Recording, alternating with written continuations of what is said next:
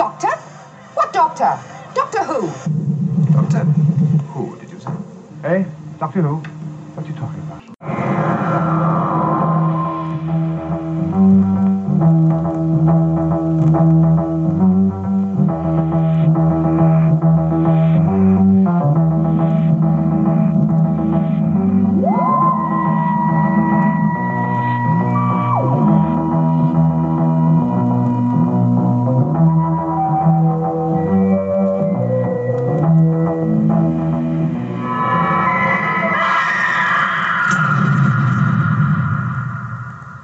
Is that all gibberish, or do you really know what you're talking about? Well, we're down your way this time, aren't we? Yeah, Bodada. Yeah, we're down in Wales. We're in South Wales, which is almost another country, to be honest. Yeah, you're north, aren't you? No, we're North Wales, and obviously I'm English, as you can tell from my perfect diction. But like watching this was painful. Not because it wasn't enjoyable or anything, but you can see why the Welsh hate the English. I mean, I was thinking about old chummy, not Bert, because he's your stereotypical Welshman, but Di. Is the other one Di? The one that was in Dad's army. Oh yeah, that's what's his name? Di. I'll get to his name when I'm going through my notes. Died, which is confusing. Yeah, Talfrin Thomas. Yeah, he's actually Welsh, and he's the only one. Quite rightly, he's the only one that pronounces any of these things correctly. But then I was sort of thinking about it, and it's a bit annoying that you got like people that are not Welsh playing Welsh people pronouncing it wrong. That's sort of a bit annoying. But then like the Brigadier and that pronouncing it wrong, that one makes perfect sense because he wouldn't know how to pronounce half these place names. But yeah, Talfrin Thomas was the BBC's go-to Welsh person. Yeah, but what I was thinking is this, outrageous cliche Welsh depiction. Does that work better when that fella is in Dad's army in a serious drama, or the fact that he was in Dad's army, does that just take a bit of the curse off of it because it's a comedy and therefore it is all broad strokes stuff? I think in Dad's army he works really. I mean, he was a very, very funny character, and that was the reason he didn't stay on, because the other cast was sort of, you're giving him too many laughs, get rid of him. So he only stayed for a sort of one full season as a regular. Yeah, he's really funny, but very, very cliched, in the same way that Fraser was cliched as the tight Scotsman and stuff like that. So I think it works better in a comedy. Because I think Talfrin Thomas is a really good actor, and he's good in this.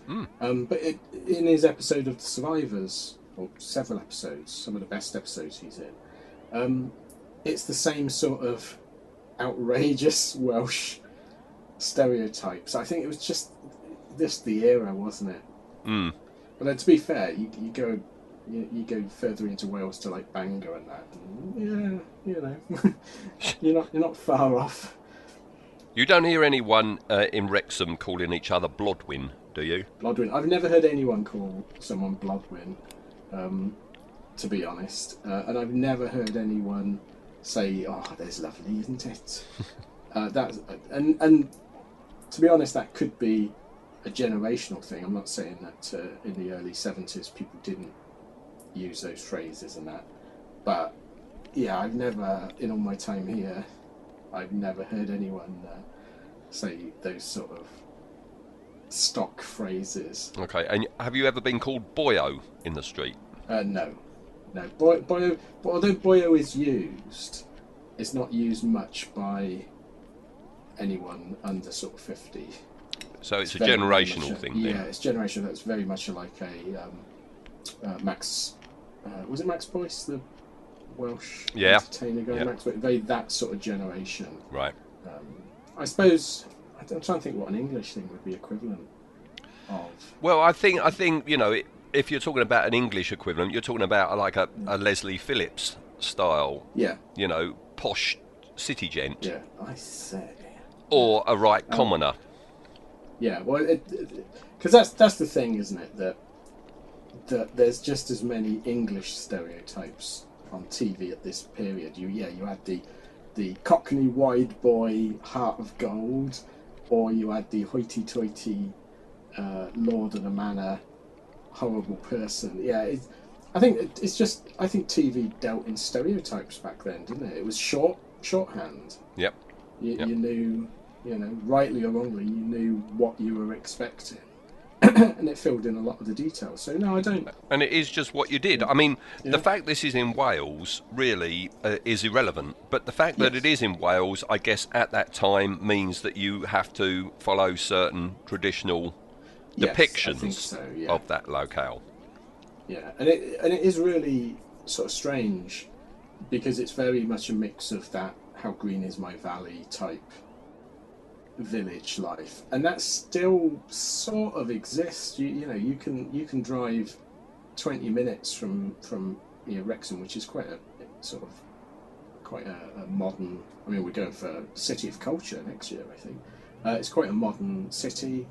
You can drive for sort of 20 minutes and get into a village that feels like the village in the horror film where they, what's it called? Is it a Hammer? It was an anthology one, Monster Club. The village. Oh yes, yeah, and you can get to places like that. So yeah, I don't think it's outrageously sort of that dated, but it's laid on thick. I think that's and we must just think it's a product of the time. It's a product. Isn't it? Everybody else was doing it. Exactly, and I think it's really nice that they're not in the home counties, because pretty much Doctor Who at this point was, the Pertwee era was filmed. If it was more than an hour away from London, no, we're not doing that. Just for convenience and that. So yeah, this it's a nice, enjoyable one, I think. Yeah. And this is a very, very rare Doctor Who for me, in that I can clearly remember it on first transmission. Yes. And because I can remember it on transmission, I have an accurate gauge of how old I was. And so I know that when I watched it the very first time, I was 10 years and 11 months old, which I reckon is about the perfect age to be watching John Pertwee Doctor Who. Because I remember this clearly in as far as the bits that are... Because this was, 73, June 73. So I was 5. 4.5, 5, and I can clearly remember the maggots and the going into the pit and going through it, and I remember the stuff at the end on the slag heap and that. I don't really remember that I knew much about the plot or anything like that, but yeah, this had a huge impact on me. I think I said before, for years I didn't want to step over gratings. You'd like go outside a pub and you'd have the gratings in the floor. I didn't want to step over them because I was paranoid that if I fell through, there'd be the maggots there. So they did their job. They scared a small child to death. But this is a really sort of quintessential Pertwee story. This one, isn't it? It's sort of the best of Unit, the best of the Doctor, a good story, great cast. The Brig's great in it. Benton's good in it. There's only one. I know. One floating turd in the cistern. But we'll get to him when we get to it. But yeah, this is sort of if I wanted to, if someone said I'm thinking of watching Doctor Who the Pertwee years, what's a good place to start? There you go. Green Death, mate. Yeah, all the positives for his run are here in spades, aren't they? They are, yes. Everything that's good about the Pertwee years is here. Weirdly as well, a lot of the stuff that's bad about the Pertwee years is here, but it's far outweighed by the good. Like, you've got the dodgy CSO. In my notes, I was keeping a tally of every dodgy CSO thing, and I think I got to 12, and it's like, I'm not going to buy that. Yeah, no, there is a lot. All right. Well, we'll crack on then, and we'll get into this thing. What's that? The bombing has started. Bombing? What bombing? The Air Force will soon have obliterated those creatures out there. The Brigadier, he's in charge. Fool. What do you want to bring them in for? Doesn't he realise the bombing will never stop those maggots? Stevens arranged it on my instructions, you see. The facts offer it as the only logical solution. Well, it won't work, I tell you. Oh, you are mistaken. I can't be wrong. I am infallible. Really? Then try this one.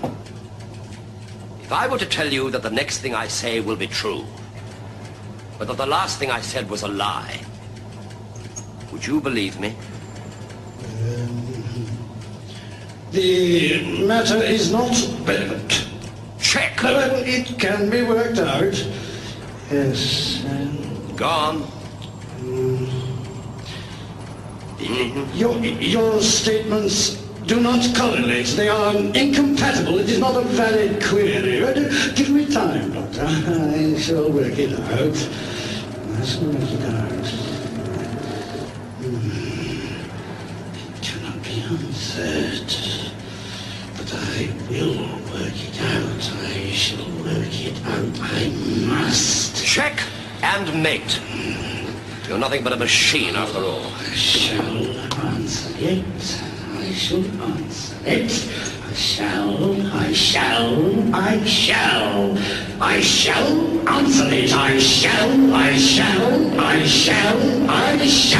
answer it. Yep, we've got stock footage of a Welsh coal mine.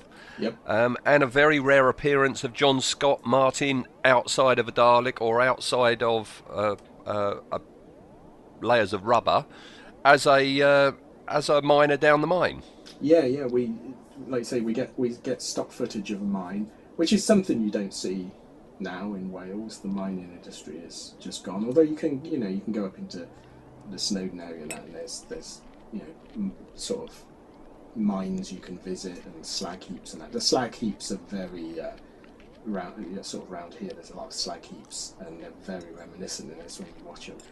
But yeah, we see him, and I suppose it makes sense, doesn't it, that little coffin or splutter parts like this, it makes sense to give them to the people that you've got kicking about, isn't it? Rather than hire a different actor for it. Yeah, just give it him. He's good. We get, I think, I might be wrong. I think this is Doctor Who's first use of front axial projection to give the glowing green. It's brilliant. It works so well. That, the maggots and the fly are the three things that I remember from my 10-year-old experience. Definitely the pulsing green, yes. Yeah, I can remember that. I remember being very scared that when people died, they went bright green. I suppose they possibly do. Give them enough time, they'll go a slightly green colour. Yeah, and we're in they keep saying Land Firefeck, and it's like Llanfeck, and I think Telford Thomas is the only one that pronounces that correctly. But yeah, it's really intriguing opening sting on this one, isn't it? It's like you're immediately brought in, and then we meet the character. I think is probably in the dictionary under the word hip. There's a picture of Elgin. Yep. He's amazing. He's got that 1970s. I mean, his suit is so tight. How can he breathe? And then he's got that wonderful mane of hair, that 70s tash, those 70s glasses. Yeah. See, I'm immediately taken out of it because I think the actor's Tony Adams. And, and at the time and all the way through the 70s, he was a mainstay of Crossroads. Oh, was he? Oh, I don't know. We never really watched Crossroads. That was ITV. And every bloody day we had Crossroads on. So I know him from Crossroads. So yeah, this is like the guy in Crossroads. This is his hipper twin brother, if you like. Do you remember the Crossroads theme? Down, down, down, down, down. Yeah, oh God. That was Tony Hatch, I think, wasn't it? It was. Crossroads in character, successes. coming soon to Nia Zez. Yeah, so yeah, we've got Elgin, we've got Stevens up top, haven't we? I love Stevens. Yeah, he's great. This actor's really good, and I love this character. He's great, and it turns out, and it's a really weird, heavy-handed Neville Chamberlain reference. Oh boy, is it? Yeah, but what's weird is so I was reading a few sort of online references in it, and people are sort of is it a generational thing again where people are going, this is like a hidden Easter egg that you might not get, It's like, wow, What? did they not teach anyone anything these days? Yeah, prosperity in our time. Yes, yeah. And while he's we see Terry Walsh as well in the background. yes, yeah. And while all that's going on, we've got John down below, and the first instance of your 12. Yep, CSO number 1, the lift. Ugh. I'm always taken aback by just how it's just there, some of the CSO, and you're not expecting it, and it's like, ouch, every flaming time. It comes out of the blue, and literally out of the blue, and whacks you down. And the lift is also problematic because they're doing that sort of, this is a moving platform, leg bending. Yes. And of course, it just doesn't work. It just looks hilariously comical. So that's CSO. We'll see if we can list them and keep them in order. So CSO number 1. Right. Well, I've definitely logged that there, yes. Excellent. And then I've put that outside Professor Jones is heckling Stevens. Yes, Professor Jones, superb. I love this character. The actor's great. The character's great. His hair is amazing. I find my hair is very close to his at the moment. So he's wearing a jacket that I can see you wearing as well. 1965 jacket. That's in my notes. Yeah, I like Professor Jones. I would have loved to have seen a spin-off. What with him and Joe? I think that would have been great. He's that rarest of sort of supporting characters. He's interesting. He's honest. He's ethical. He's intelligent. Not boring. Yeah, you can see him on Doomwatch, can't you? You can see him on Doomwatch as one of the scientists. He's great. He's a real strength to this. It's funny, all those things you've used to describe him. I was thinking about, the very last in the Avengers 60s TV show, Emma Peel, in her very last appearance, her long thought dead husband comes back, and he's the spitting image of John Steed, and Professor Jones is almost he's a young Pertwee. He's a young Pertwee, yes, and you can see the appeal for Jo, can't you? She's going off with another version. Well, because he eventually takes Jo up the Amazon as well, doesn't he? Where's Leslie Phillips when you need him? Yeah. And this actor was he was dating. He was dating, He hadn't quite married because they married just after this, but sadly it only lasted a year. But they were definitely dating, and that was one of the reasons they didn't want to employ him, because John Pertwee was upset enough that Katie Manning was leaving, and this is just like another turn of the screw they thought for him, Well, because it's great because they've got such good chemistry together, these two. You really, even though it's 6 short episodes, unlike, say, when Leela leaves because she's in love, you really believe that Jo could fall in love with this guy. Well, it's more than that, because you can clearly see that she is falling for him. I think this is the course of the 6 best episodes. Jo story as well. She gets a really good arc, and you can see her maturing. The character, not the actress. I don't think she's ever matured, but you can see Jo.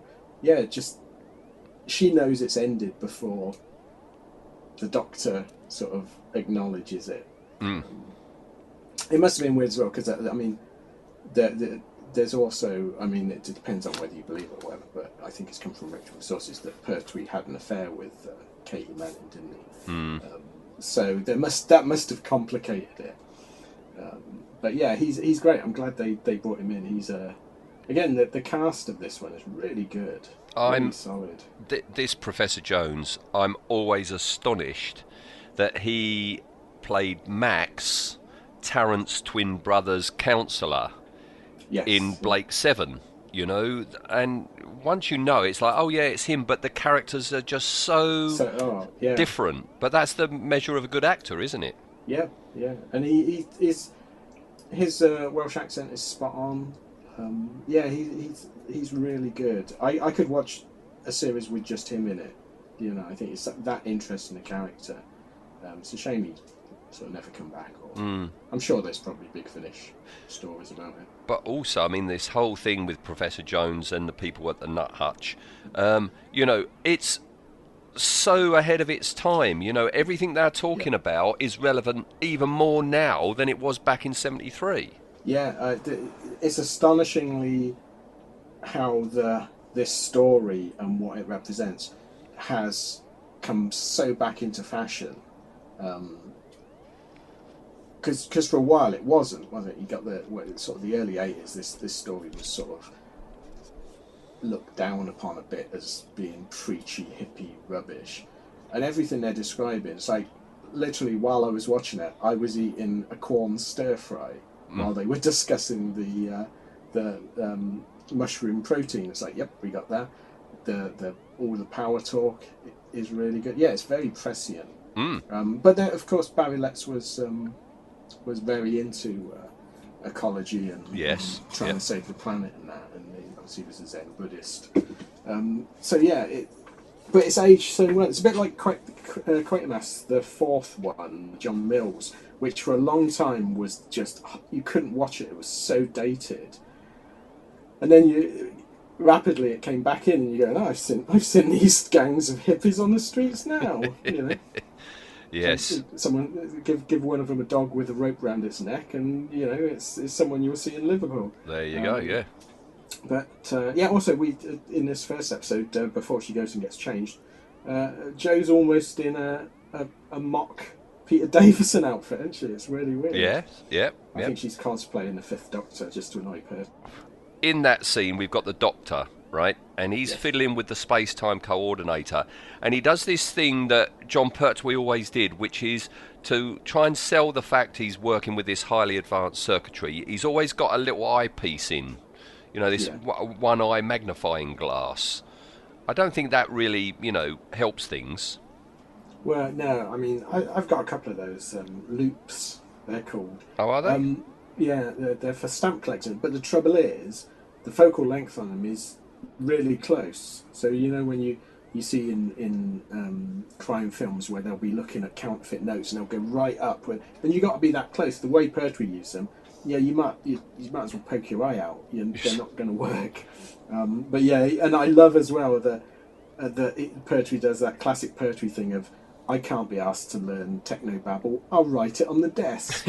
And so when Jo asks him about it, he looks across and he's reading it off the desk.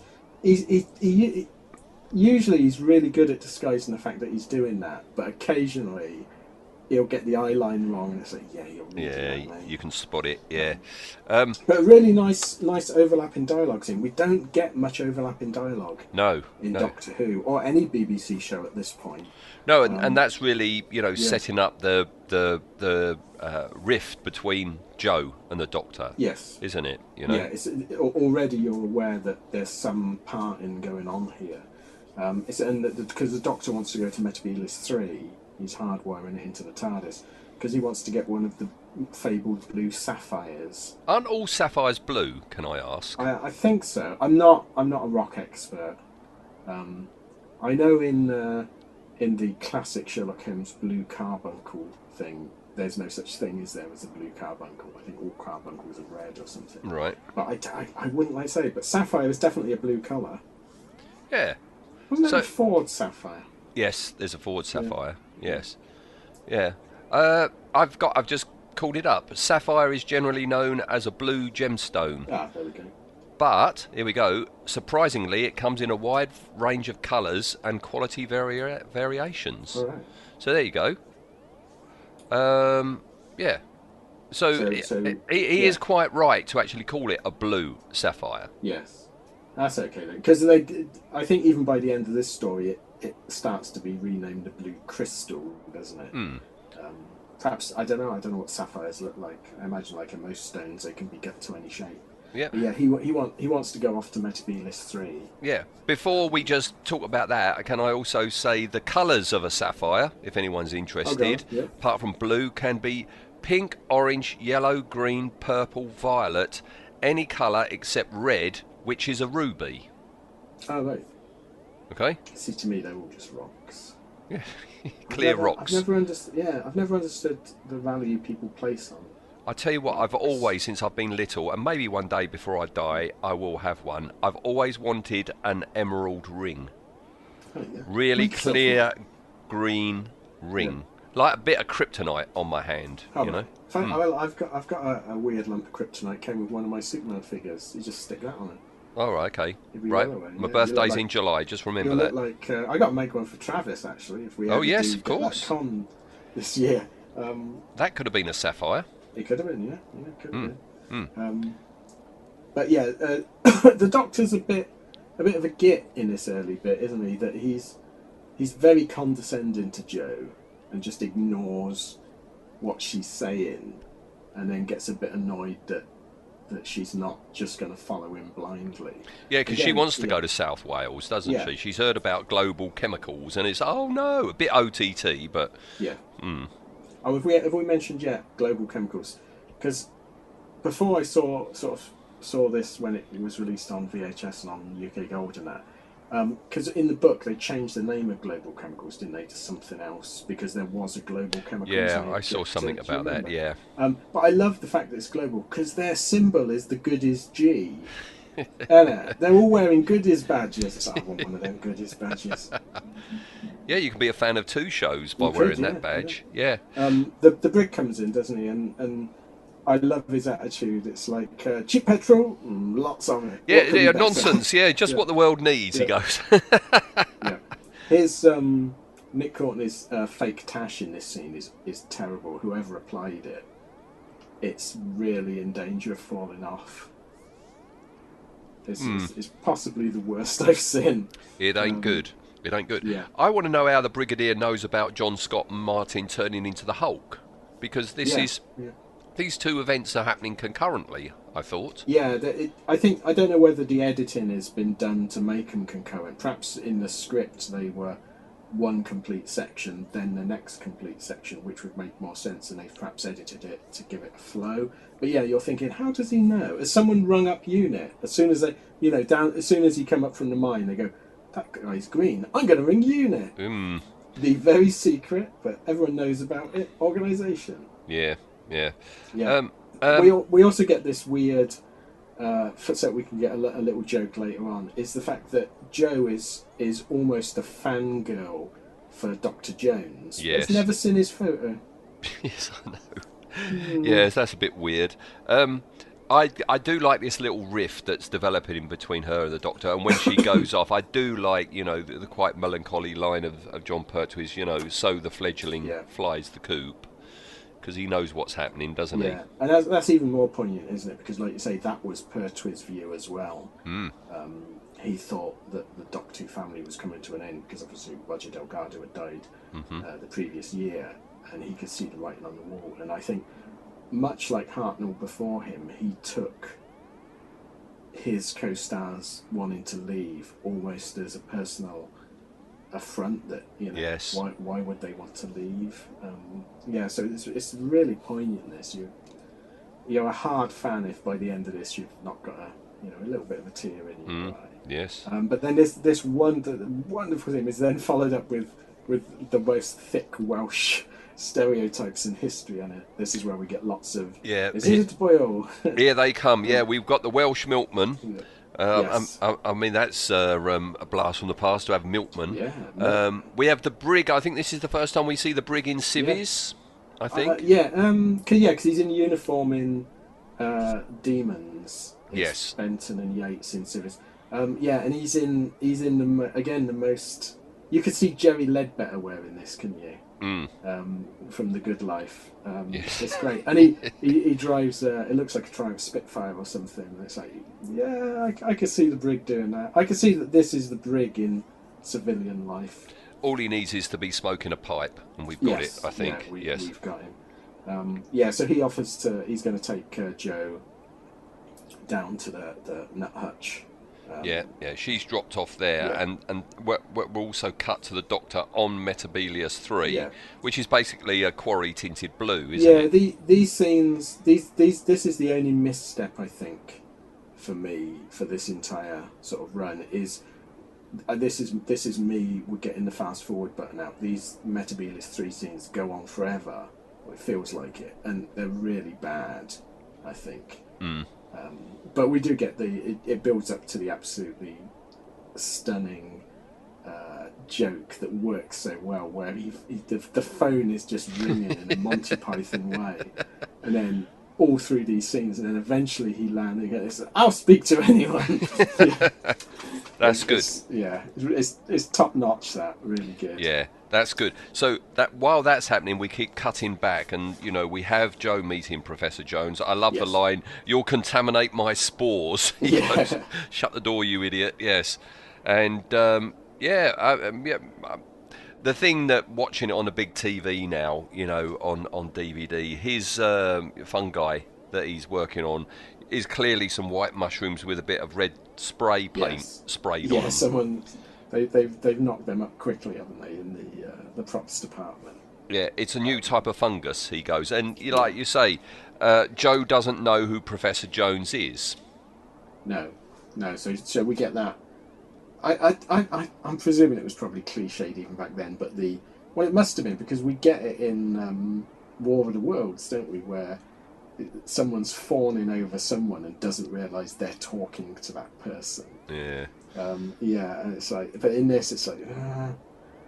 I mean, the War of the Worlds one is just as unconvincing, because she goes, "Oh, I didn't recognise you with the beard," and he's got like an hour's worth of stubble. Yeah. Going back to the Doctor, those talons, those bird feet that menace him, apparently they were out of storage. I don't know what they were from, but they were. They were a stock item. That wasn't the goodies. Were the goodies around in '73?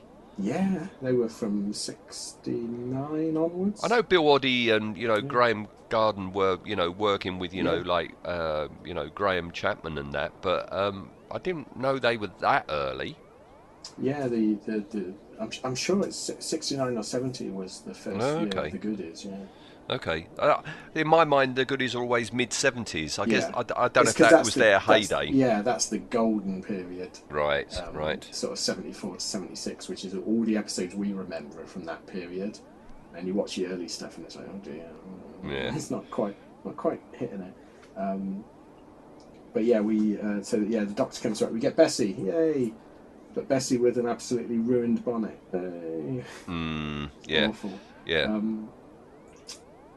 And then we meet one of the sort of main villains, who I really like, Hinks. He's a git, isn't he? Hinks is not a pleasant person. No, he really comes. I don't know who the actor is, but I can imagine him doing these same sort of parts on the Sweeney and stuff like that. He's really convincing as an utter git. With a slightly lazy eye and wonderful sideburns. Stephen says no one must go down the mine, We get this mysterious music and Hink leaves, and that's when Stephen puts on this natty set of headphones, doesn't he? Yeah. This is... I had very... because we obviously watched it recently, I had very much Invasion flashbacks to this situation. The guy running a big firm with his security henchmen. But this is Vaughan and Packer with all the humour of that relationship removed. Yes. Isn't it? This is a realistic thug and a boss. But yeah, we start realising something's not quite with Stevens, not quite right with Stevens, because he gets a bit of doubt on his face, and then he puts on the biggest pair of headphones. Oh my goodness! You've ever seen. These become very familiar in Doctor Who. They are outrageously huge, aren't they? I wondered. I couldn't find any details of them, but because obviously almost all when we meet the main villain, almost all of the main villain is stuff that was purchased from UFO. Century 21 UFO. Yeah. And I wondered if these headphones, because they look really good. No, I don't think they're from. I don't think I they're from couldn't UFO. find anything. But they're certainly used in Doctor Who over and over. Because most recent I've seen them was in Destiny of the Daleks, when Romana's wearing them. But it's definitely a very 70s design, that headset. Yeah. Before we move on, you just made me think of something. You was just saying about Hinks. He's a nasty bit of work. Yes. Right, and it's like, hang on, and that set a little bell ringing in my head. So I've just looked up the guy on IMDb. We have discussed this guy on Blake 7 in Character. Have we? Oh, let me think. And he was a nasty bit of work in that. Really? Who did he play in that? Well, the actor's name is Ben Howard, and he played Maury in season 3's Volcano. He was the bully boy, mate of Sutherland. Yeah. You know, and we said, he's like a tractor driver. He's like a farmer. Yes. Yeah. You know, and yeah, he was the Billy. Oh wow! Apparently, he was going to take over when Sutherland became president. He was going to become supreme commander, and we berated that notion, didn't we? Be hilarious. Yeah. Well, that's him. Oh God, yeah. Oh, so well done to him. He's appeared in 2 quality programs. Indeed. Yes. Where were we? I've got now. Joe arrives at the minehead when Dies turn green and calls for help. Joe and Hugh go down as the Doctor arrives. That's how episode 1 ends. Yeah, so Joe Bert.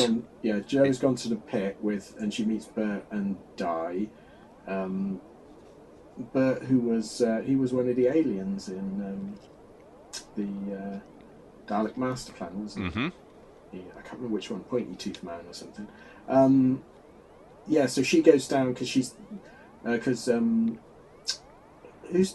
the pit at the moment?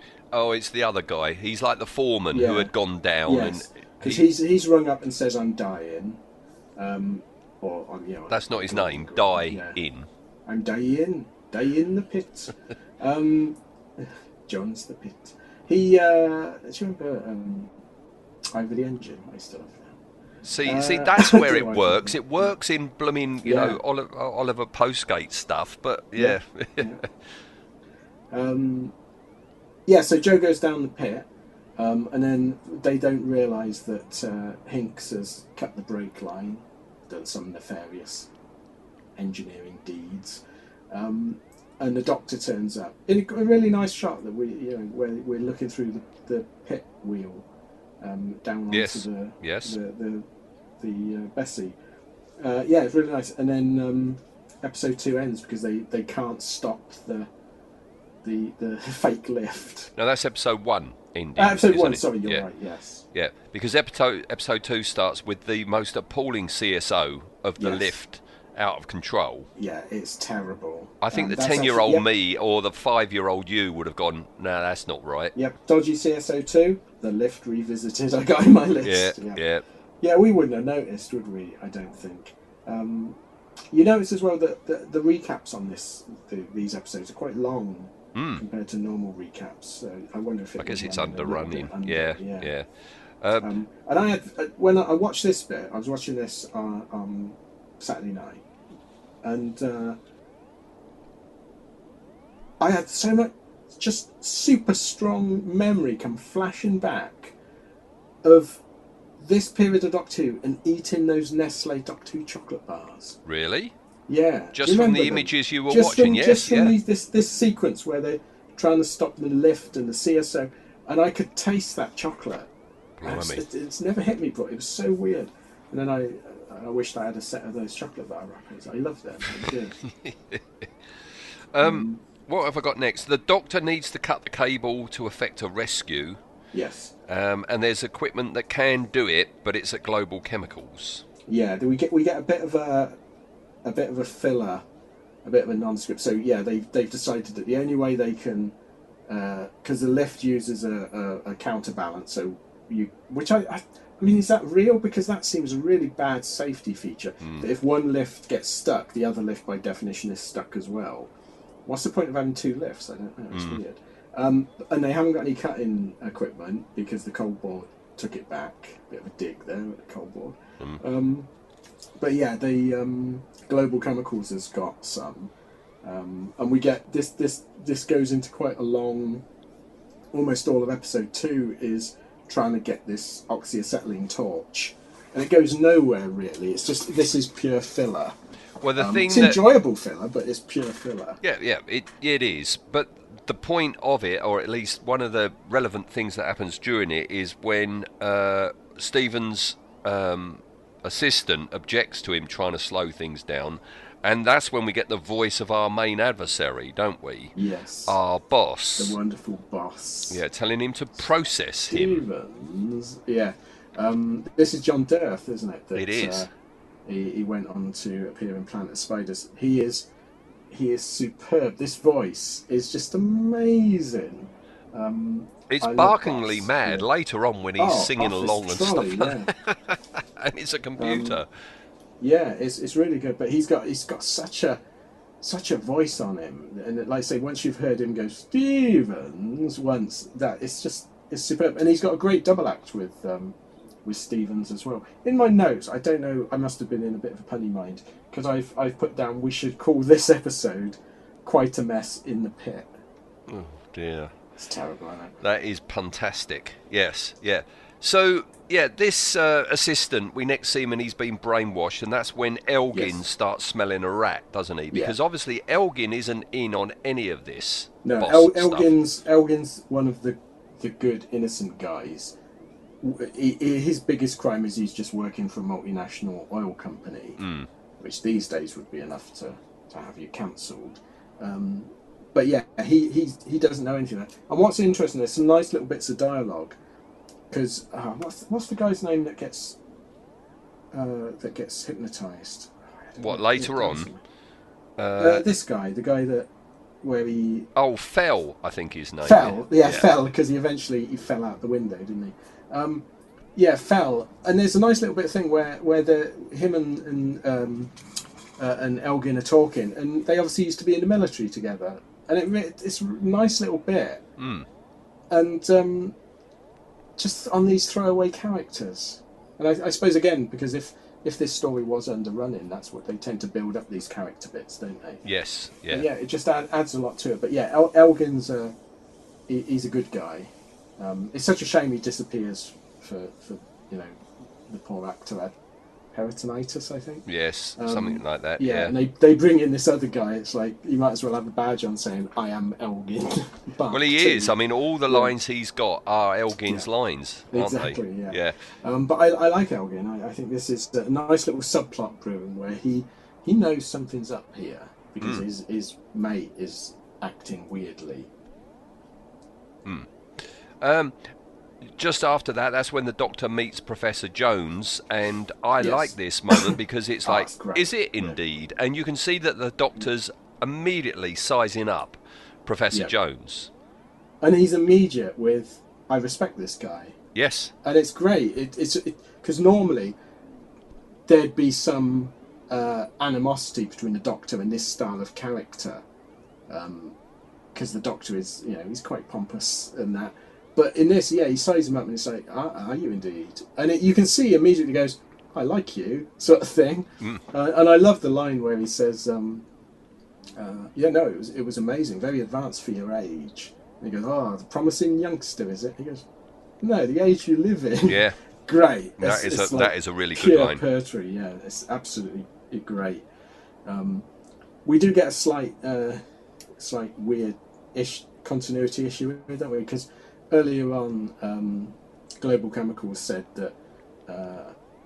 that Jones said that he knew that Global had an oxyacetylene because he tried to borrow it the other week, and then Stephen says, or Fell says, he tried to borrow it yesterday. I was like, is this a cunning thing to suggest that he's hypnotised, therefore? Was it deliberate? I don't know. Or was it just a continuity error?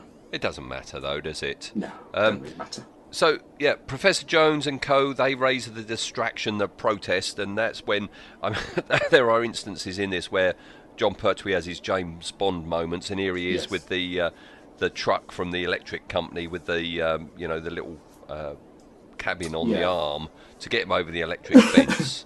Yeah, Pertwee loved this sort of thing, and he would go to the writers and sort of say, just give me one of the Doctor moments, and this is it. And it's an overly complicated way to get over a small fence. Yeah, but he's enjoying himself. And he enjoys the next bit because he gets caught by Hinks, doesn't he? Yes. And Hinks says, "Bit old for playing games, aren't you?" And he's like, "I'm quite spry." And off he goes. He's got his Venusian Aikido, hasn't he? Yes, yeah. And it's nice fight scenes. I mean, it's, like I say, pure filler, but it's a nice again Pertwee fight scene. This is like the perfect Pertwee fight scene. Because of course, although Pertwee loved these fight scenes, by this point he was having real pain with his back. He had fused vertebrae, and yeah, you can almost see him twinging in pain on some of these scenes. But yeah, it's great. It's great to see. Yeah. And I love his cloak in this one. It's like a red colour. It's really nice. It's swirling a lot, isn't it? Yeah. Classic Pertwee. Indeed, yeah. So the Doctor, Davis, and a couple of others go down the mine because they've managed to sort the cable out. And Bert and Joe have found the west seam because there's an emergency exit there. Yeah. But there's a light down there, and there's a smell coming from somewhere. And yes. Bert sees this goo and rather stupidly decides to touch it. Why do people do it?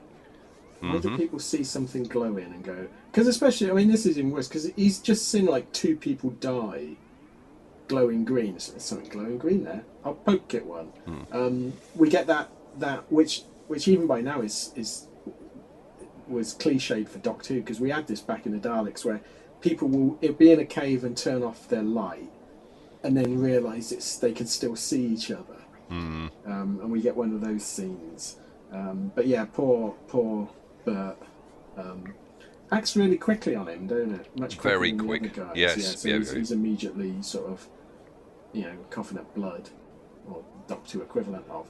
So Jo decides to then go and see if she can find the back door herself.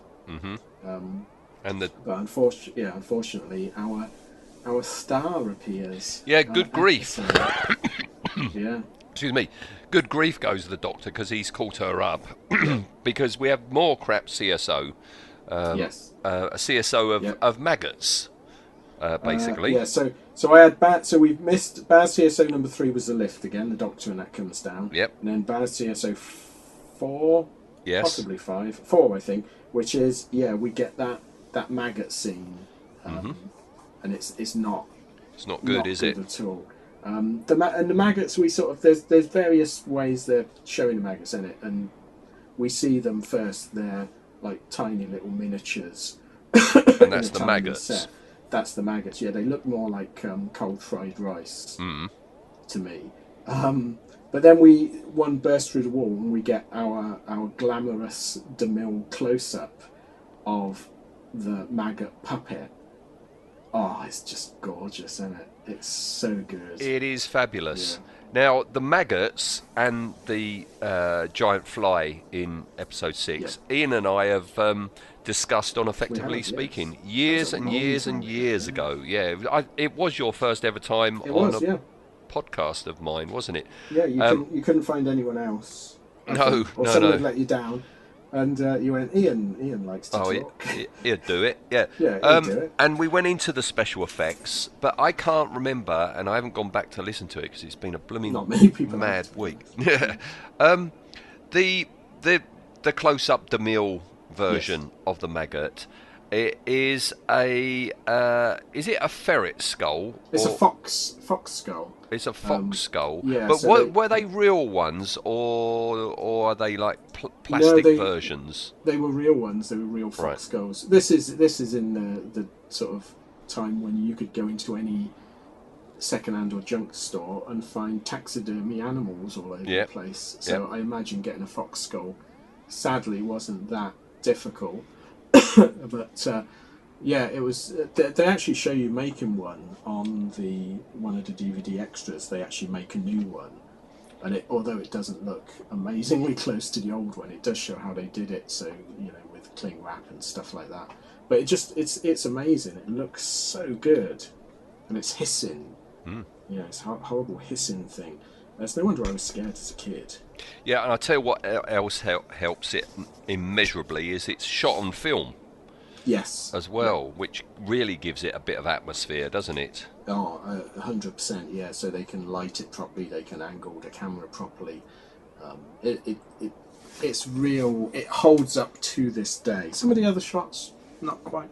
But this end of episode 2 shot just holds up. And then we get it all again at the start of episode 3 because we got another long recap. We get a long recap, but unfortunately, straight after that, we get the most appalling shot of them punting through the cave. So the Doctor, because he's a time traveller, he's been to the future and seen Indiana Jones' Temple of Doom, so he knows what to do. But yeah, we get, I think, dodgy CSO number 5, which is the mine cart. This is probably the worst of all of it that we get, because half the minecart just disappears. Yeah. They go punting through the maggots, and again, for the time it must have been okay because I remember being scared by this. But now you watch it and it's like, oh dear. But yeah, the Doctor has to do his, because Joe's like so scared.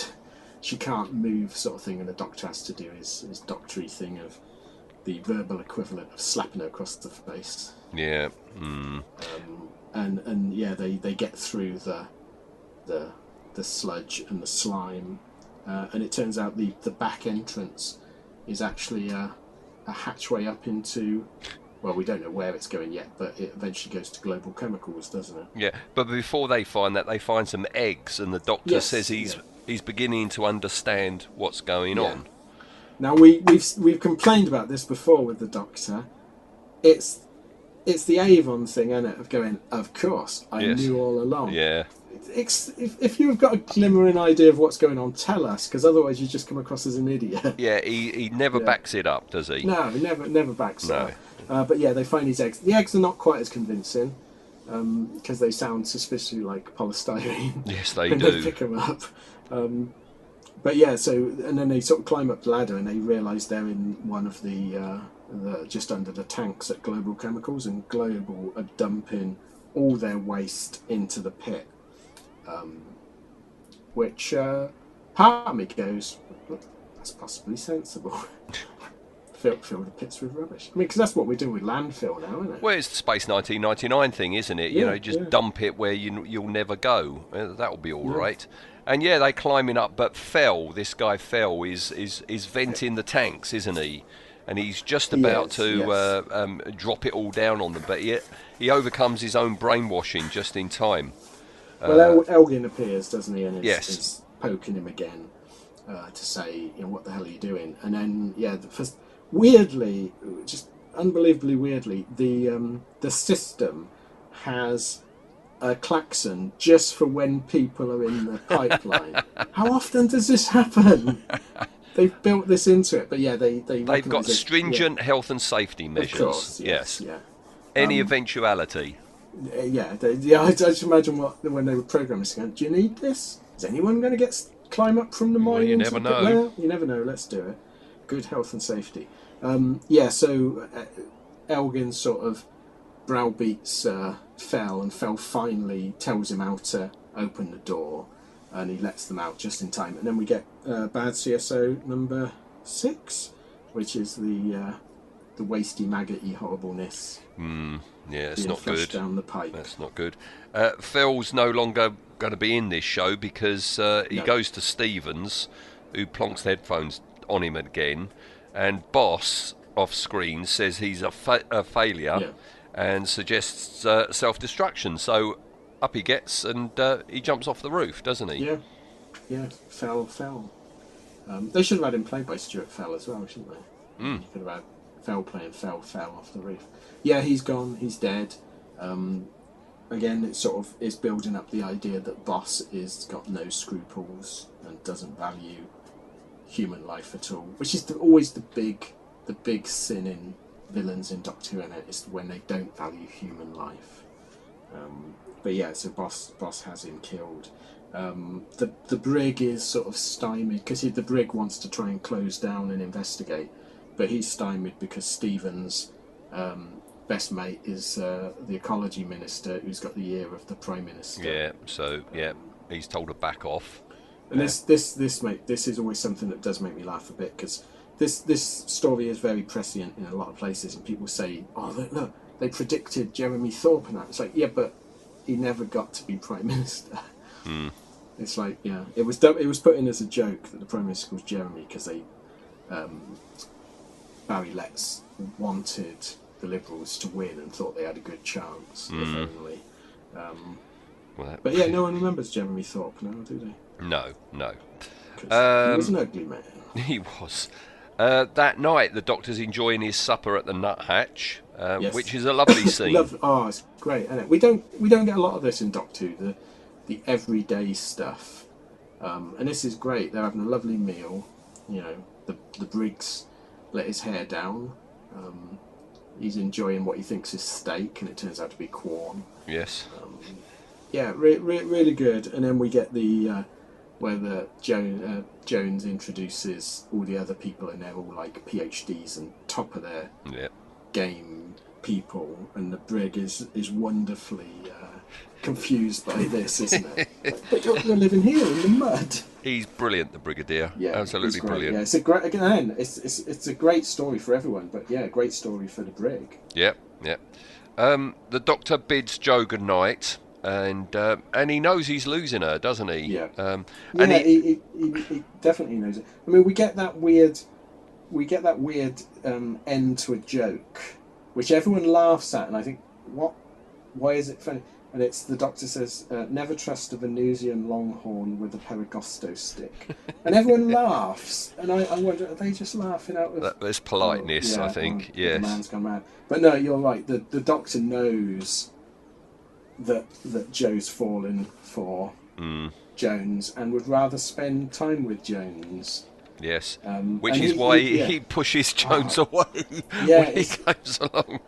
It's quite horrible because Joe's in a, which now is just an awful frock, but she's in her best party frock. She wants some quality time with with Dr. Jones or Professor Jones, and the Doctor's like, no, you come over here, young man, and we'll talk about something. Yeah, he's being a bit of a git. Yes. Yeah, but this is all right. This is better than the appalling Peter Capaldi jealous of Clara's boyfriend nonsense that we've talked about before, you know? Yeah, because this is the Doctor coming to the right conclusion and working his way through it, and it's beautiful character stuff. It's not, he's not horrible in it. No. He's playing it through, and eventually at the end of the episode, he knows he's got to let Joe go. Yeah. But yeah, they're weirdly going to investigate the egg tomorrow. Yes. Yeah. Yes. Never put off till tomorrow. What's going to hatch tonight? And the egg hatches out. Boy, does it! Yeah. Yes, right by Great Joe, scene, who doesn't notice it, and it CSOs itself across the floor, doesn't it? Yeah. I was going to put this in my bad CSO, and it's like, it's not that bad when it's creeping across the floor. It's like, okay, reminded me very much of other sort of comparable effects when they do creatures and that. And it's like, okay, I'm not going to put that on my list because it's not bad CSO. Right. It's about as good as CSO got. And yeah, that's the end of episode 3. Yeah. And again, I remember that ending. Yeah. I remember that ending. It is a classic ending. Yeah. It's a very puzzly resolution to this cliffhanger, episode 4, because that's when, wouldn't you know it, that's when Hinks comes in. Yeah. And it jumps up at him. Yeah. How can a maggot jump? I don't know. I've never seen a maggot jump. Maggots They can't tend jump. to just no. Well, very, very, very lacking in the knee department, aren't they? Yes. Maggots? Yes. Yeah. Yeah. But yeah, it jumps in a wonderfully CSO way. This bit of the book is amazing. I remember rereading it, where it attacks Hinks. Yeah, it's great. He pays for. I don't know what. I'm presuming he'd come in to try and get the egg back. But yeah, he ends up paying the price for that. Yes. Which is a shame because I liked his character. It's a shame he disappeared. I want to know where this maggot goes now, because they say it's gone out the window, but nobody seems to really look for it. No, they never go and look for it, and then later on, it's in the larder. Yeah. Yeah. Because in the novelisation, I think it goes off. It senses that there's a cat or something in the garden, and it goes off after it or something. Oh, something okay. Like that. Okay. It's been a while since. It's a great book, by the way. If anyone wants to read it, it's from. It was one of the first, and It's brilliant, really good. All right. I've next put Never Fear Benton's here. Benton, I love seeing Benton. He's great in this as well. Benton turns up. The brig's been ordered to blow up the mine. Yes. So he's brought the unit troops in. I love seeing unit troops. They're so inadequately trained. Yes. They're great. But the doctor says he wants a maggot, doesn't he? Yes. And he's given 32 minutes to convince Stevens. And Stevens is having none of it at all. Yeah, because it's really nice this as well, the way they sort of do it, because the doctor wants a live maggot to experiment on, and until he can find a cure, he doesn't want anyone risking their life to go on there and do it like willy-nilly. He wants to do it safely. I guess great. This is the doctor we want. Capaldi would have just sent someone in there, wouldn't he? Yeah. Passing 5-year-old to go and get me that maggot. So the doctor's got 20 minutes or whatever, 25 minutes to convince Stevens to recant the order to blow up the mine. And I think this is the point that someone else appears. I have got written, and then in comes another maggot, Mike Yates. Yeah. What can we say about Mike Yates? He's awful. Yeah, that'll do it. I don't get it because the actor was sort of, he was brought in and they thought very highly of him. I've never been convinced by Mike Yates ever. Wasn't he brought in to be a love interest for Joe? Yes, it was going to be a love interest for Joe until I think they probably realised even Joe wouldn't fall for such a pathetic sort of example of 1970s man. He's terrible. He's not believable. He seems to be just sort of doing a comedy performance in this, larking about. He's always like, "Oh, it's me, it's Mike Yates." I know he's got his fans, but I don't get it. I don't get it. If you like Mike Yates, let us know why, because strange. But he's by far the weakest element of this entire story. He is, but he's got to be crucial because he's in on the inside, isn't he? Yeah, he's the Briggs guy. But he's so unconvincing in that. I don't know why. He might as well have worn a badge that said "spy" on it. Yeah. He's so unconvincing.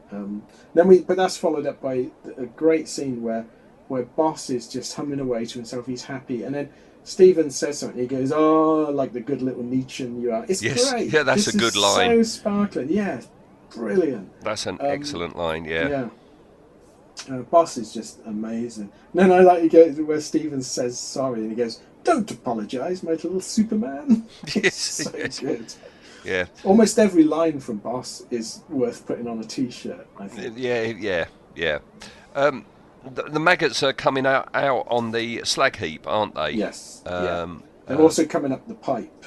And the pipe, the cleaning lady. Dodgy CSO7, I want to say we're at. The cleaning lady stumbles across them.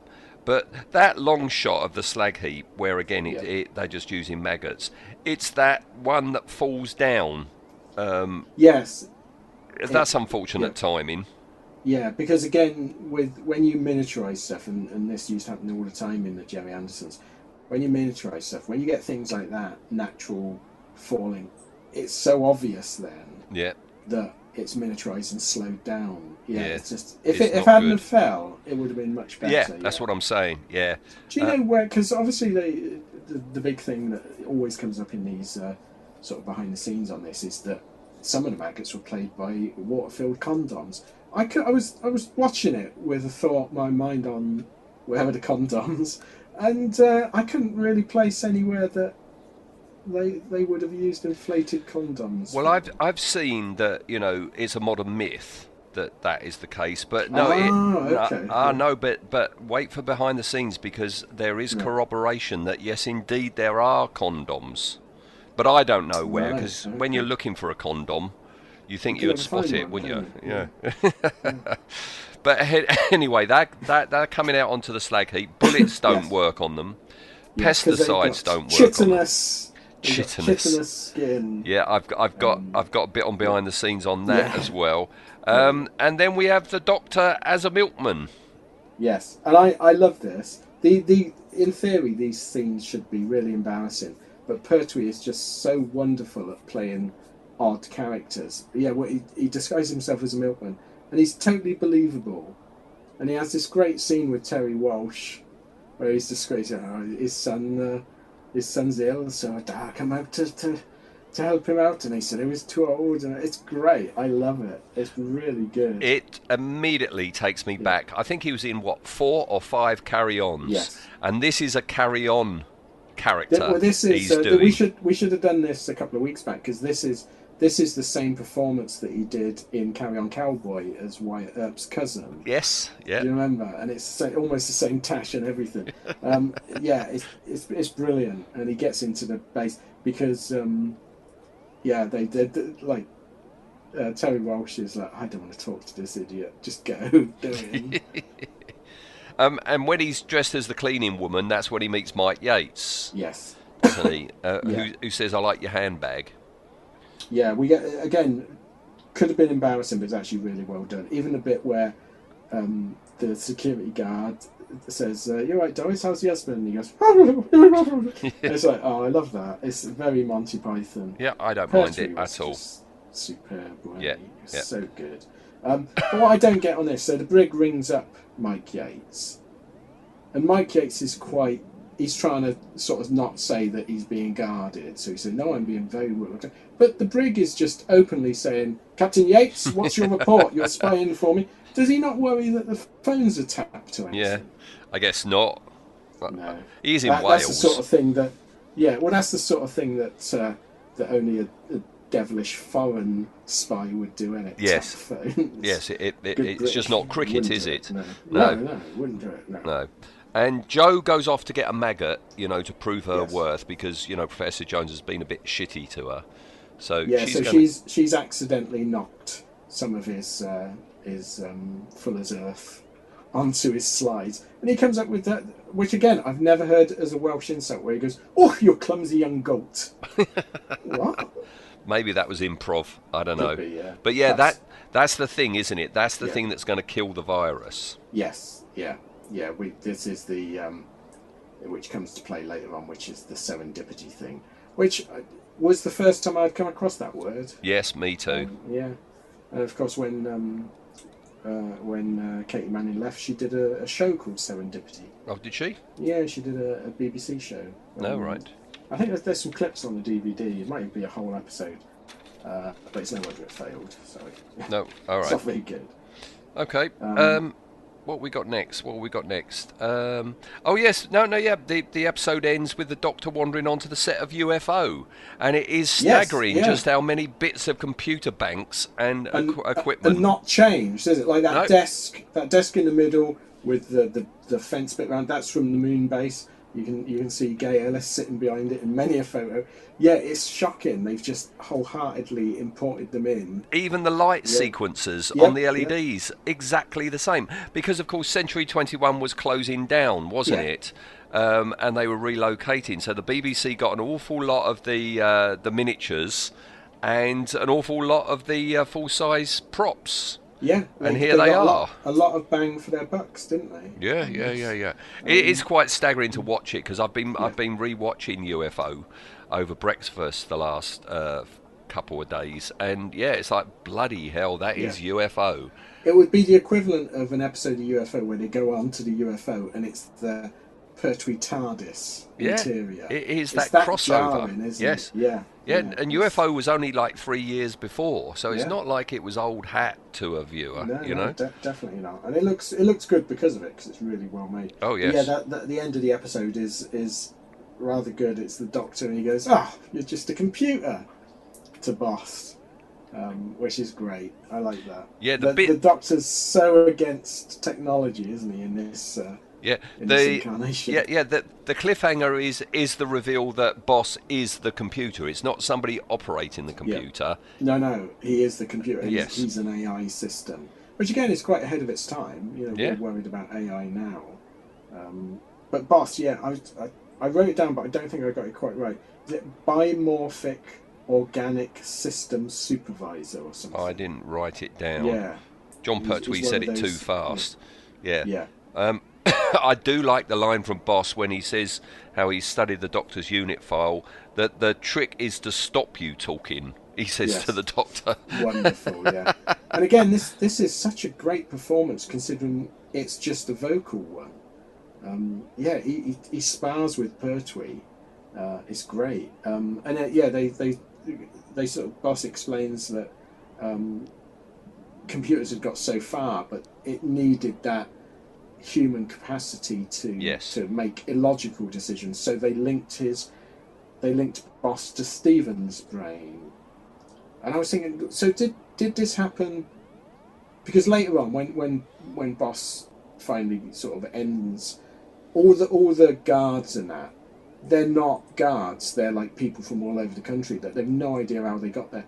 And so, do you think Stevens? He must have been part of the scientific team that was creating Boss, and then taken over by Boss. Yeah, and then taken over. So presumably they formed Global Chemicals after Boss was done. Otherwise, it's weird that you think that a chemical company managed to create perfect AI. Yeah, but if Global Chemicals was created after Boss came into being, Boss says that his prime directive is profit for Global Chemicals. So I would have thought Global Chemicals was first. Yeah, perhaps that was it. It just seems a weird thing that a petrol company would create something that's worth more than any of the petrol they could do. They've created an AI system. It's like the old Bond villains, isn't it, where they spend more on their underground lair than they can ever get by their plans. Just sell the idea of Boss. You don't need to sell petrol at that point. Well, what I don't understand about Boss is his aspiration is just that. We've got to earn profit for Global Chemicals. No, I need to take over the world or link up with all other computers and become omnipotent. He just wants to make a profit. Wants dosh. Yeah. It's the ultimate Barry lets go at capitalism, isn't it? It really is. It's good. It's interesting. It's not the normal thing you would expect. And then so that wonderful scene we get is then immediately followed by terrible CSO number 8, which is weirdly UNIT talking to the RAF. I'm presuming they must have forgotten to film this on location. Yeah, we keep cutting back to that same background plate as well, don't we? Yeah. CSO'd onto the tip. And Eagle 1 arrives and starts dropping bombs. Well, you're expecting they're going. We're going to get the RAF in to do an airstrike. And Eagle 1 as well. Explosive. Yeah, Eagle 1 is going to. And you're expecting like tornadoes or typhoons, and it's this cheap helicopter, and they're dropping the bombs out by hand. Yeah. Like something from World War One. Well, it's from Russia with Love. It's the helicopter from Russia with Love. Oh yeah, you're right. Yes, yeah. It's just amazing. It's such an archaic scene, and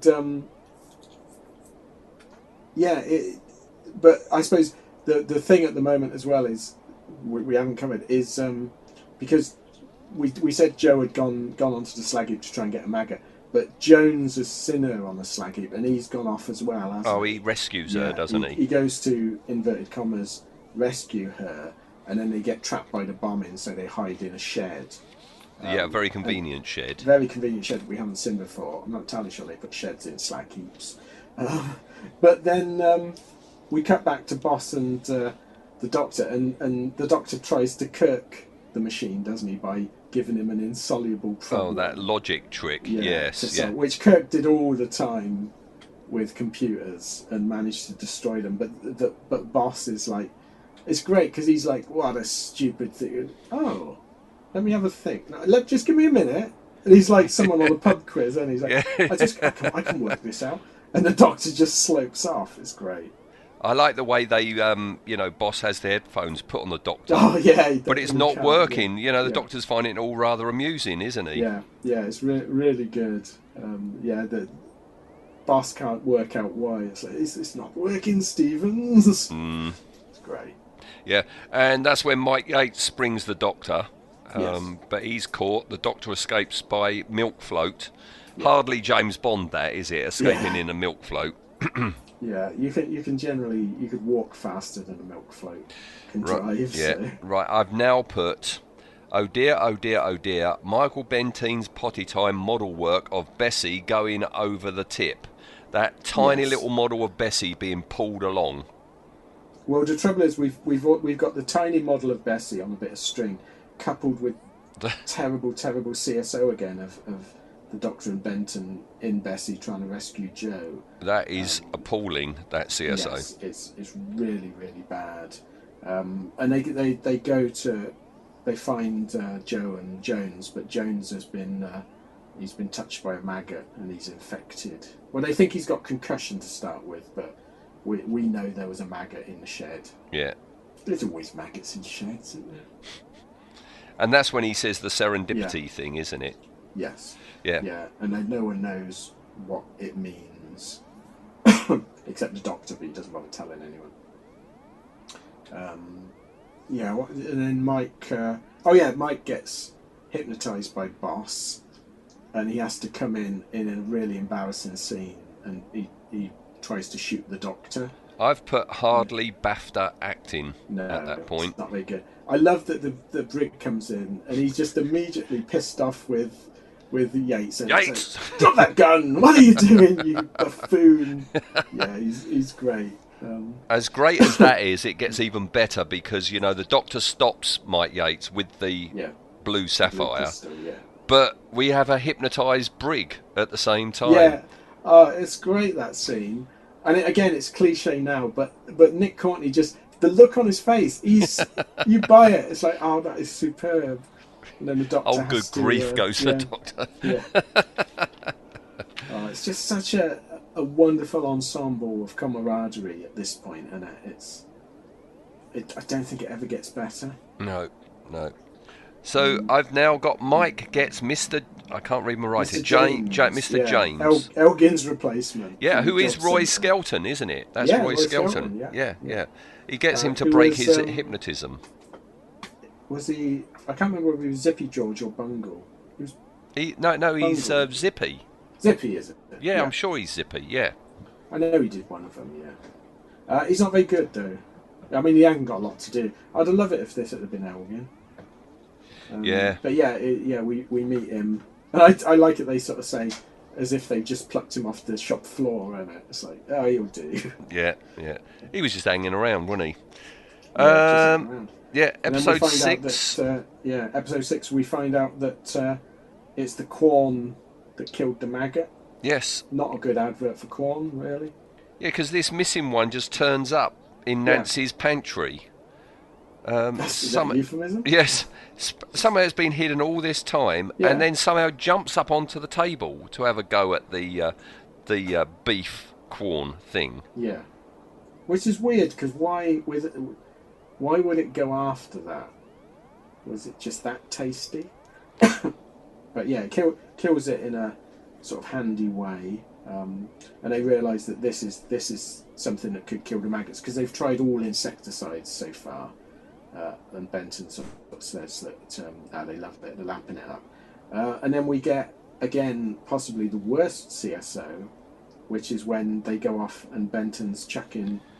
Oh, good grief! The microprotein stuff at the maggots. I have literally put, oh, good grief! CSO Benton scattering the fungi. Yes. And again, I don't quite know why, because we've seen that Bessie was there on location. I don't know why they couldn't just film it, or did they film it? They didn't come out, or maybe seems weird. Was this padding? Yeah, maybe the processing was bad. Yeah. There's something. I don't know. I like the line, they're dying like maggots. Maggots, yeah. Benton's great in this. Yeah, and that's when we get our first shot of the fly, just a bit of the fly to begin with, don't we? Yes, we see it teases us. Because the Doctor sort of mentioned that the maggots could sort of mutate into, pupae and then flies, as maggots have a tendency to do. Certainly around our bins they do. And he's worried that then they'll spread the poison all over the planet. But yeah, we sort of get this tease of it, and I think we I think we came to the conclusion last time that it was a lovely static model, but it just didn't move enough. It didn't work at all, did it? No. We're just about to see it, but just before it, we do get that nice line from Benton with that "Here, kitty, kitty," as he's spreading the thing. But yeah, the fly appears not too bad when we first see it, but then oh dear, the flying process shots are not good. Yeah, not good. This is because I don't think this is. I mean, it might be CSO, I suppose, but it's some sort of process shot, and it looks awful. Let's blame CSO. Shall we? Yeah. All right. Okay, and with a crunch of celery by the sounds of it, the Doctor kills the beautiful creature, as he calls it. Yeah, it's his cape. His cape's so heavy it crushes the poor thing. The sequence in the book is much more actionful than what we see. But I can't remember. Did you say when we did this? Did you say this was the last minute? No. What it was from memory is they built the prop, and the idea was it to actually have it hanging from that helicopter. That was it. Yes. But it was too windy. It didn't work, so they then had to do this composition shots, and that's what really doesn't work, does it? Yeah, I remember you saying that it wasn't what they had planned. I'd love to see what the reaction of the BBC was when they saw this. Did they go, "Well, that's amazing," or did they go, "Yeah, Barry, lads"? So that's it. That's the fly dealt with, and we're back to Boss singing again. Yeah, brilliant, lovely scene. Yeah, he's having a right old time of it, having a little sing-song. He's enjoying his work, isn't he? Yeah.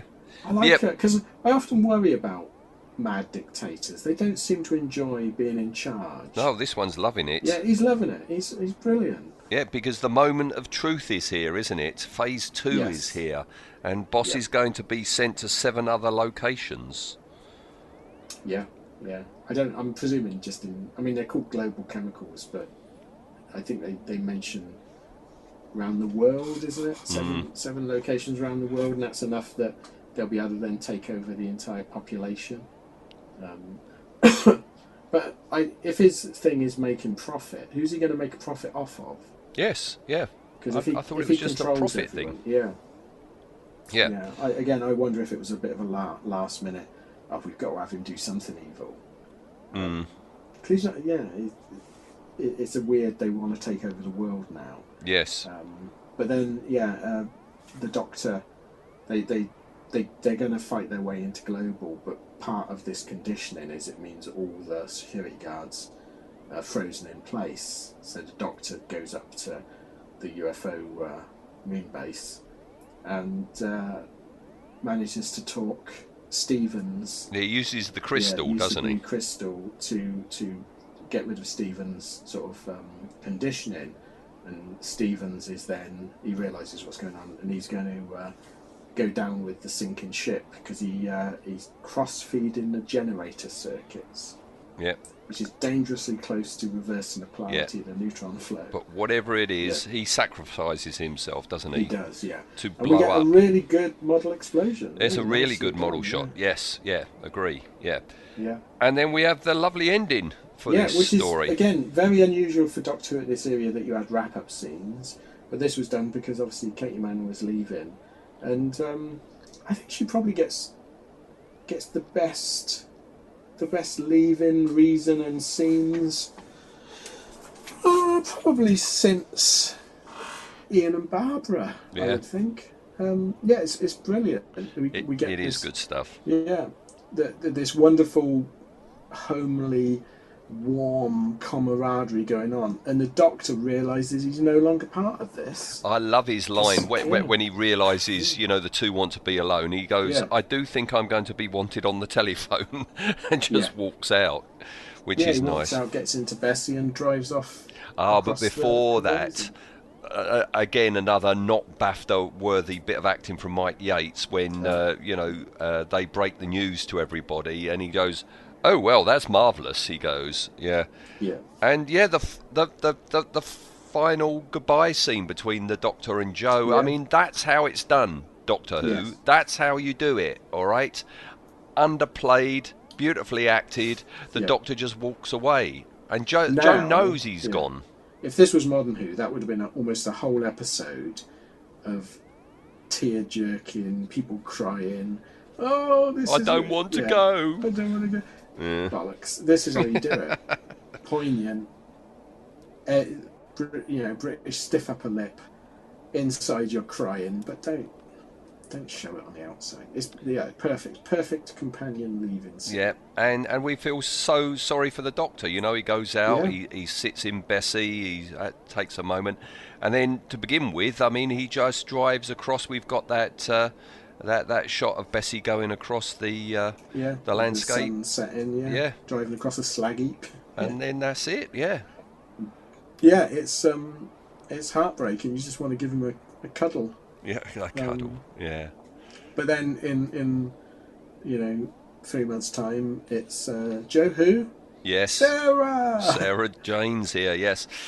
All right, well, that's the story, and Yes. how fabulous it was to revisit it. I mean, this last week, last time I said, I've got a bit of a cold. Don't worry, it's not Yes. COVID. Well, I've had Guess COVID. what? It's been and gone. Yeah. This is a few days later. Famous, luckily not last words.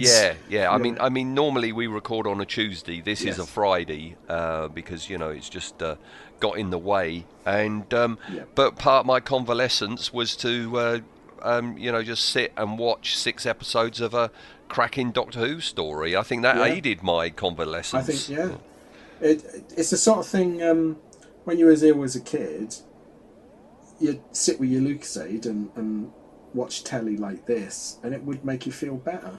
Yeah. What you should have done is stocked up on a load of Quorn products. Or the Just chocolate launched that you Quorn had. Sausage. Or the chocolate, that would Yeah, have done. A load of Nestle chocolate. Yeah. All right, But, well... it was... it's weird to think you've had COVID, and quite bad as well. Yeah, it was a bit rough. A lot of people, Yeah. Because I think you sort of said, didn't you, at the time, people that go, this new one is nothing, you'll punch them in the face now. Oh, absolutely. No, I don't particularly relish the idea of having that to deal with again. But here we are. We're at the point now on the story where we talk about the Earth date. We've got a Earth date, and we've always said, haven't we, with the Third Doctor tales, they're sort of like somewhere in the mid-70s. It's a few years in the future, isn't it? I think we sort of said they're anywhere between 3 to 5 years ahead of where they were filmed. Yeah. It's a little bit ahead. So I think, this is going to be your late 70s, I reckon. Yeah, well, if that is the case, already in that sort of area, it's, apart from one, it's all Third Doctor in this area. We've already covered the 3 Doctors, Inferno, the Sea Devils, the Time Warrior, and then one appearance by the 2nd Doctor for Web of Fear was somewhere in the mid-70s, all right? So that's our Earth date. Behind the scenes, the writer of this story, Robert Sloman, has claimed that the slightly stereotypical portrayal of the Welsh was because of his bad experience of playing rugby against Welsh teams when he lived in the West Country. Yes. And, the script required the Doctor to state that the maggots, okay, here we go, are supposed to have, well, he says thick chitinous skin, doesn't he? And the reason he says chitinous is because John Pertwee didn't know how to pronounce the word, so he asked Barry Letts. And Barry Letts, not knowing the term either, told him to pronounce the first syllable chit rather than kite. Okay. Yeah, because that's how it's spelled, isn't it? It's spelled chit. Yeah, it's phonetically. And there was no Google back then. No. Well, apparently 2 days after episode 4 was broadcast, Barry Letts received a letter consisting simply of the words, "The reason I'm writing is how to say kiting." Brilliant. Yeah. That's not bad, is it? That's great. Somebody thought of that, wrote it, put a stamp on it and sent it off to the BBC. I wonder if anyone's ever come forward to say that was them. Yeah, that was me. Yeah. That was the 10-year-old me. Okay, Yes, yeah. Written crayon. And we said Tony Adams, Elgin, he was taken ill during recording. So Roy Skelton stands in for him. Yes.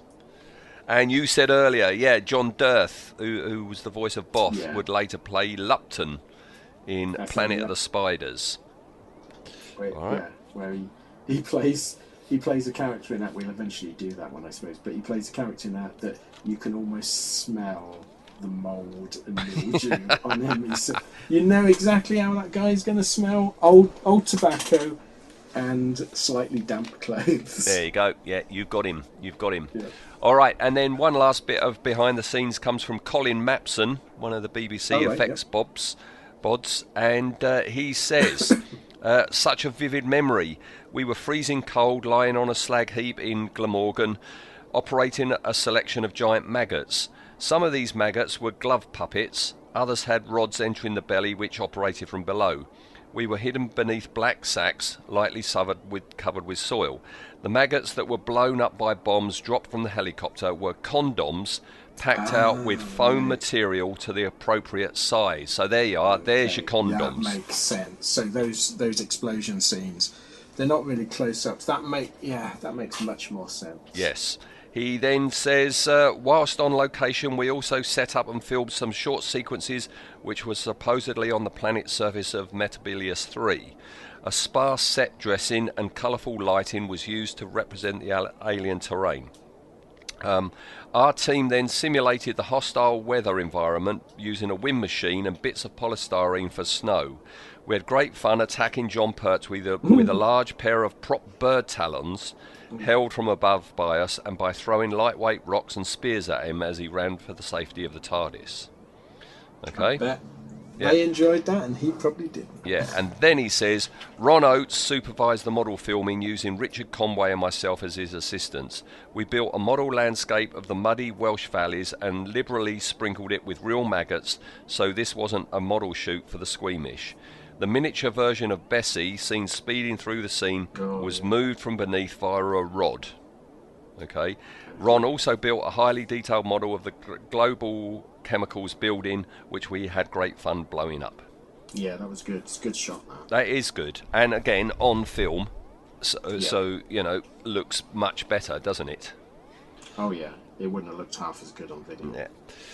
All right, well, with our adversaries, I was thinking about Stevens being an adversary, but really, do we include him? Yeah, because I think he's... I don't know, because he is a bad guy for most of it, but he's not at the end. He's misguided. No, I think we'll leave him off, because he does the right thing in the end. All right. Although if he was on it, he would score very highly. Yeah. All right, so what shall we do then? Shall we do, of course, Boss? Yeah, should we do Boss first, as he's in order? What else are we going to do? Are we going to do Boss, the maggots, and the fly? Yes. Yeah, I think so. All right, hang on, let me just write these down. So we've got design, effectiveness, and then adversary. All right, do you want to do Boss first?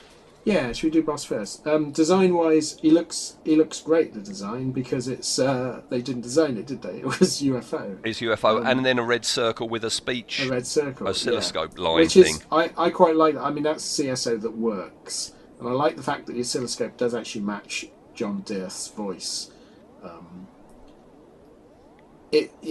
I like the design of Boss. I like the idea of the computer, and it's got enough quirks about it that it's not the normal run-of-the-mill sort of mad computer. So design-wise, I think he gets a healthy 8 from me. An 8, blimey! I gave him a 6. Oh. All right, so 7 for design. Now this is, I think, where things move upwards a bit. The effectiveness of Boss. I adore Boss. I'm unapologetic about that. For me, Boss is a 10 out of 10. A 10. I knew you were going to go higher, but I didn't think you were going to go that high. He's great. No, I just love it. I love the performance. I love the way he works. I love the fact he sings when he works, and I love how they realised him without. They didn't go too sort of stupid or anything. It's like that's what we need is that oscilloscope. And he's got enough life. Yeah, I think he's a 10 out of 10 for me. All right, well, I gave him an 8. All right. Okay. So that's a average of a 9. All right. That's fair. Okay, so if we have a 9 for effectiveness and a 7 for design. That's an 8 all told, isn't it? No, it's a Dead 7.5 because that's Oh, is it? 15, isn't it? And then divide it by 2. Oh, right. Okay. That's 7.5. All right. Okay. Shall we do the maggots? Yes. So Are we going to... Because we're going to have to take account for all of the versions of the maggots. yeah, aren't we? I'm afraid so. So you've got the lovely close-ups, but then you've got the unfortunate Yes. tumbling down maggot. So design-wise, it's a maggot, but it's a really nice maggot. I love the fact that they've included jaws and that. Weirdly, they got 4 little udders. They have. So do you think eventually Global would have manufactured maggot milk? You know, Well, like it's we've all got about profit, soya isn't milk. it? Yeah, yeah. Can you imagine like people putting on their cornflakes a bit of maggot milk? How do you milk a maggot? There's a question for a Carefully, mate. T-shirt. Wearing gloves, I would think. Yeah, so I think design-wise, the idea of using maggots is great. Everyone's got that natural ugh about maggots. I know I have. I hate them when they're on the bin. You know, they Oh, seem to. yeah, it's not good. Vile. But they have their place under my boot. Yeah, so I think design-wise, it's good design, but there's nothing really special about maggots. I'm going to give them a 6. Well, I gave them a 7. All right, because All right, I really well, do like their faces. Yeah, the faces are great. You're more into the maggots than you are the computers. Yes, I guess so. Yeah, you're into computers, I'm into maggots. All right, and how effective are these maggots? There are some,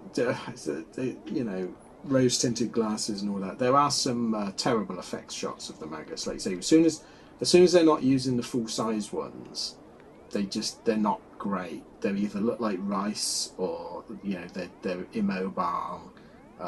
But then we've got the amazing prop ones with the jaws and the hissing and on film, and they're just so good. And that has to counterweight a lot of it. So I'm going to give it effectiveness. They worked. They scared the shit out of me as a kid. I'm going to give them an 8. An 8. Okay. Well, I gave them a 6 because, the close-ups are really good, but you have far more of the long shots than you do the close-ups. Yeah. All right. So that's an average of 7 for effectiveness. All right. Which gives us a final tally of 6.75 for the maggots. Yeah. And then the fly. What do you think about the look of the fly? I wish I'd have listened to our podcast because we scored that, but I can't remember what we give it. The design of the fly, I think it's like a big dragonfly. It looks good. So I think design gets a 6.5. I think from me. Oh, is that all? Yeah, I mean it's a dragonfly, at the end of the day. Yeah, true. Well, I gave it 8.5. Oh wow! Because I really like it, and I think we said on the. Effectively speaking, the eyes actually did light up, although it's just not very apparent. Yeah, you can't see it happening. Yeah, No. I think we said on that the actual model itself is much better than the effect. Yes, and yeah, that's why I gave it 8.5. So that's 7.5 for its design. Now, how effective is this fella? I think this is where it falls down because I think we said this on the other one as well, that it's too immobile. It needed something better, and the process shots just don't work. I would really be interested to have seen it, on wires from the helicopter. Would that have helped it? Would that have saved it? So I think it's a very, very average 5. I think for me for its effectiveness, it doesn't seem to work. You're kinder than me. I only gave it a 3. Because so we've balanced each other out then on both of the scores. Yeah, I mean, that first shot where you just see bits of it, that's fine. But then Do you know what? You're right. I think I might have been too generous there. I'll drop mine down to 4. A 4. All right, so that's 3.5 then. You're right. It doesn't work. Otherwise, it's not going to be fair on some of the other creatures that we've. I can't. Yeah, I always find this scoring so difficult because my nostalgia. Yes. Kicks in. All right. Well, that gives them a final adversary rating of 5.5. All right. Slightly above average. Slightly above average. All right. Well, let's put these 3 into their caravans then, shall we? So I'll just. No one's going to want to go in with them. Will If anybody they're be in sharing with a maggot? Yeah, if they're in with the Jocondans, that would be quite apt, wouldn't it? All right, well, let's look at Boss. Boss is 7.5. So he is sharing. Yeah, Boss is like, a big red screen on the wall of the caravan with some UFO computers around it. The Raiders Gelth, the spirit form Gelth. Morgaine the Witch, old Jean Marsh. Oh, they would have lovely conversations at night. They would. But what about Boss talking to the 10th planet Cybermen? I could see that. Yeah? Because they'll be going, you do not need emotions. And he's going to go, oh, yes, I do. Need them. Let me tell you a joke. Yeah. Right, so next we have the, let's do the maggots. Yep. The 6.75, living at 6.75 with the maggots is Johnny Ringo from last week. Well, he's a bit of a maggot, isn't he? So, he is, yeah. Okay. Catkins. All right, okay. Yeah. Well, because to me, catkins are those pussy willow. Oh yes, bugs, which look like hairy maggots. They do. Yeah. Smilers, so they're not really bothered, are they? They're just going to smile about it. Yeah. Poor old Lytton from Attack of the Cybermen is living with maggots now. Yeah. We were harsh on him, weren't we? Yeah. But the best companion for the maggots in number 6.75 is Syl. Oh, there we go. He's part maggot anyway, isn't he? He'll either befriend them or eat them. I think it'll be the former. Yeah. And then 5.5 for the giant flies. I guess he's got to live on the roof or something. We've got the Vord living at 5.5. Oh, right, okay. Azal, Routons, Salamander, Vogel, and the Wheel in Space Cybermen. So that's getting a bit of a busy caravan. That's getting busy. That is weird as well that our scoring must sort of work a bit because, there's a lot of very middling sort of effects there, isn't there? That is the middle of the caravan, isn't it?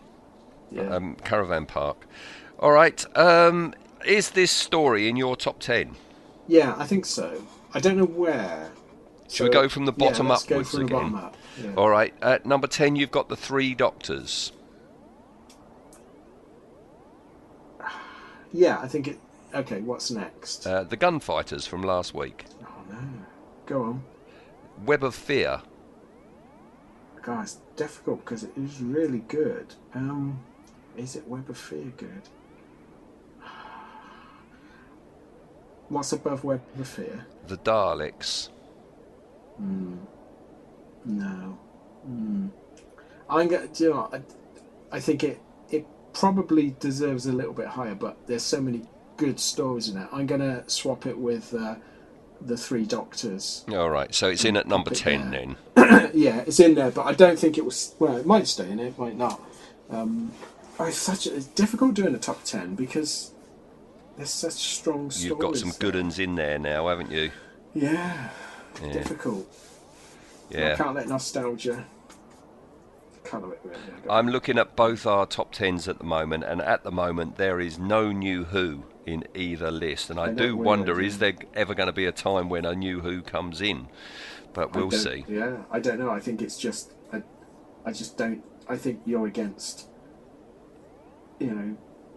26 seasons. Yes. Of well, not full seasons of classic stories, but certainly it's going to be difficult. Yeah. Might happen. Well, the new series coming up and the anniversary next year, you never know. David Tennant coming back. Yeah. Could do it. Might be an all-time classic. If they gave you the choice, they ring you up and say, we've plucked your name out of the hat, Eric. We've heard your podcast. You seem to vaguely know something about Doctor Who. It's your choice. The next Doctor, the 14th Doctor, is going to be David Tennant comes back, or Danny Dyer. David Tennant. Absolutely. Yeah. No. Without no. That can never happen. I've said to you privately, if Danny Dyer, that's me. Me and Doctor Who finished. I'm not even coming back when the monsters come back or anything. No. That's the end. The Green Death for me, straight in at number 5. No messing. Straight in at number 5. Yeah. So what's your top 5 now? Top 5 Green Death, then the Sea Devils, then Horror of Fang Rock, then Robot, then Pyramids of Mars. That's a good weekend's viewing. It is. Do you want to know yours before we go? Go on, Your top 5: Tomb of the Cybermen. Yep. Inferno. Then at number 3, The Keys of Marinus. Number 2, Pyramids of Mars. Number 1, Horror of Fang Rock. Yep, that is pretty much when I'm feeling down. That will be my stories. Put any of them on, you'll be all right, wouldn't you? Yes. Yeah. But we have other stories still to talk about and consider, that's a segue into the last bit tonight, which is you announcing who we're going to do for the 4th Doctor.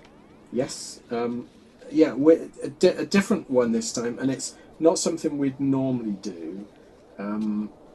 But it sort of works for us, and it also works because it's a story I wanted to discuss, because I'm not really sure of your views on it. But if I said, what can I put? If I said we're gonna meet a race that in another series were terrible poets. Terrible poets? Terrible poets, the third worst poetry in the universe. Is this a Hitchhikers? It is, oh, yes. Right, I remember now. Yes, I know what we're doing. Yeah. Yes, yeah, this is unusual because usually this would be a special, wouldn't it? It would indeed, yes. So we're going to revisit the Cybermen. We've only just done the special for the Cybermen, but it left us in a bit of a quandary that we did the 60s, and in the 70s there's only the one story. Yes. So we're going to do that. We're going to do Revenge of the Cybermen, which I think we've got certainly I've got quite a bit to say on, and I think it's an important story. But I don't. Yeah, I literally have no idea what your view is on it. Well, I'm holding off. Fascinating. I'm holding off until next week. And do you own it? Yes. Yeah. I'm quite grateful that it is just the one tale because, as I say, this is now Friday. And we will be recording next Tuesday. So to only have one story, I think makes things easier for me. I'll watch it over the weekend. Okay. Yeah, I think it's quite an easy one to watch anyway. We are rushed because we've got other things to watch as well, haven't we? For some of the other podcasts. Yes. It's going to be a busy weekend, isn't it, for us? Yeah. Okie dokie then. All right, so we will return next week with Cybermen yet again. With Cybermen again, yeah. Who could have predicted that one? There's Cybermats in that one as well, isn't there? We've got to rate the Cybermats as well. Yeah. And another UFO connection. Yes. Kelman. Yes, there is. And, of course, we have the fabulous Harry back, as well as Sarah Jane. Yeah. Yes, the absolute cream of the Baker crew, I think. Will I be creaming? Wait and find out. Will you be creaming, or will your cream go or will sour? I be screaming? Creaming or screaming? That could have been the subtitle for this podcast. Dr. Adversaries, creaming or screaming? Well, that'll be the tagline on Neozaz for next week. Yeah. Creaming or screaming? Listen and find out. All right, okay, folks. We'll see you then. All right. Thanks, cheers, then, Ian. Right, bye. Bye.